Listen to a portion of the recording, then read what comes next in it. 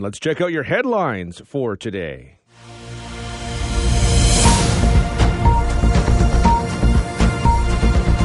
The owners of the Black Walnut Cafe in Wortley Village say they intend to rebuild following a devastating fire over the weekend. Firefighters responded to the scene on Wortley Road around 1:30 Sunday morning.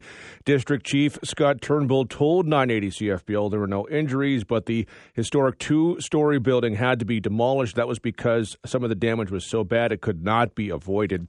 In a social media post, the owners of the cafe say the fire started outside the building and moved inside.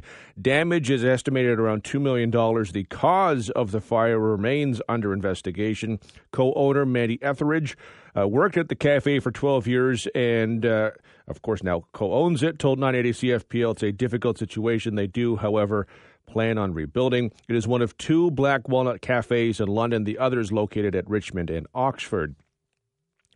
Ontario's education minister says the province is hiring nearly 1,000 specialized math and literacy educators. Stephen Lecce says more than $71 million will go towards supporting 300 teachers, doubling the number of math coaches, and introducing one math lead per school board to direct curriculum implementation and training. He says the government will also send so-called math action teams made up of trained math educators to school boards to recommend ways to improve student math performance.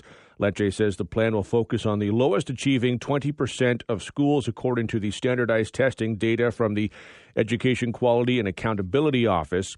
Lecce also says $109 million will go towards funding 700 educators to support literacy development, as well as setting up early reading school screening tools for students from senior kindergarten to grade 2.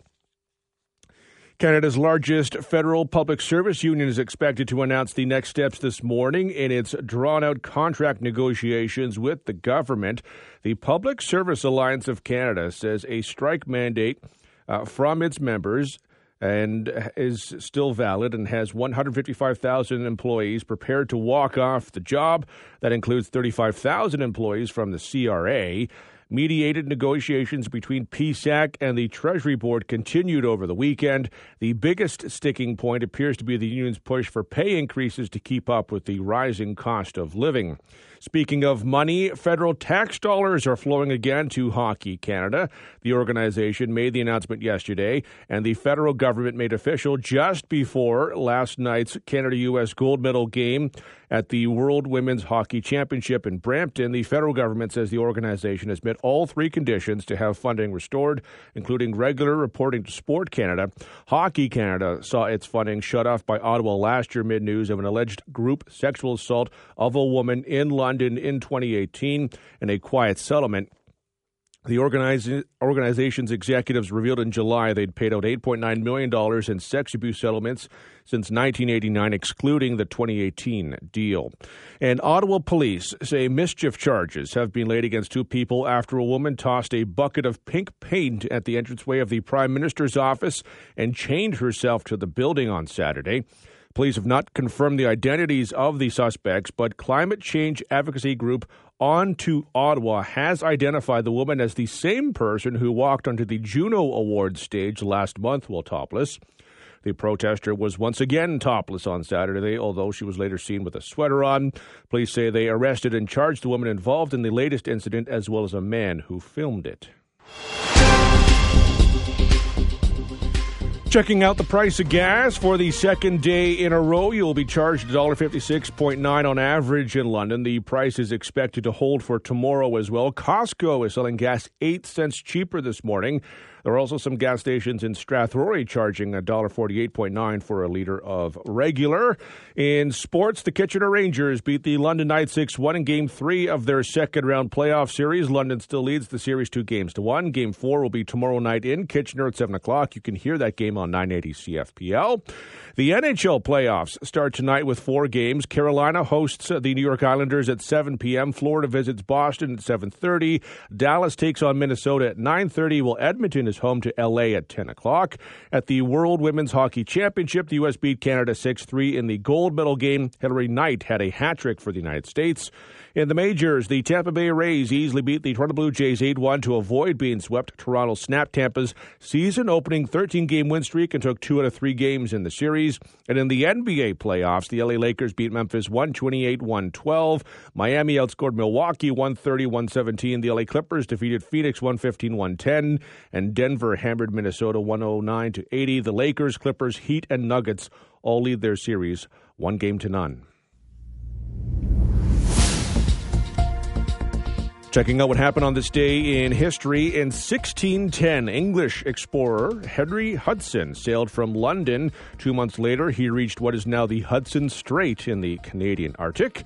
In 1754, French troops from Montreal captured the British fort at the confluence of the Ohio and Allegheny Rivers. The city of Pittsburgh now stands on that site. In 1855, the city of Charlottetown was incorporated. In September of 1864, it played host to the Charlottetown Conference on Atlantic Union, which turned into discussions that led to Confederation. In 1856, Quebec City was made the seat of Canadian government. It remained there until Ottawa became the capital 3 years later.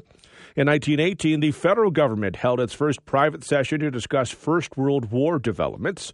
In 1961, about 1,500 Cuban exiles trained by the CIA launched the disastrous Bay of Pigs invasion of Cuba in a failed attempt to overthrow Fidel Castro's government. In 1964, the Ford Motor Company unveiled the Mustang at the New York World's Fair. It caused a sensation, and 22,000 orders were taken on the first day. The price of the Mustang in 1964? $2,368.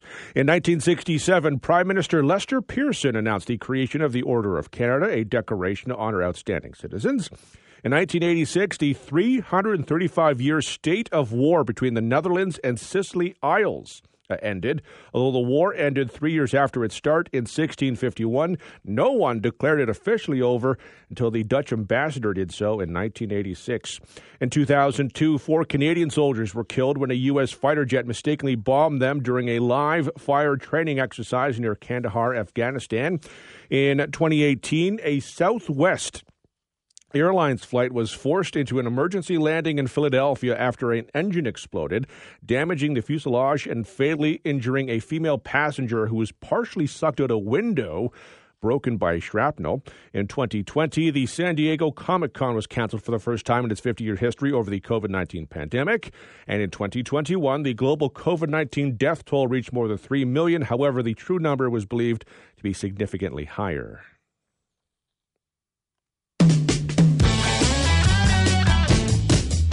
Happy birthday to Liz, who turns 38 today. You share a birthday with former Raptors coach Dwayne Casey, who turned 66. Sean Bean is 64.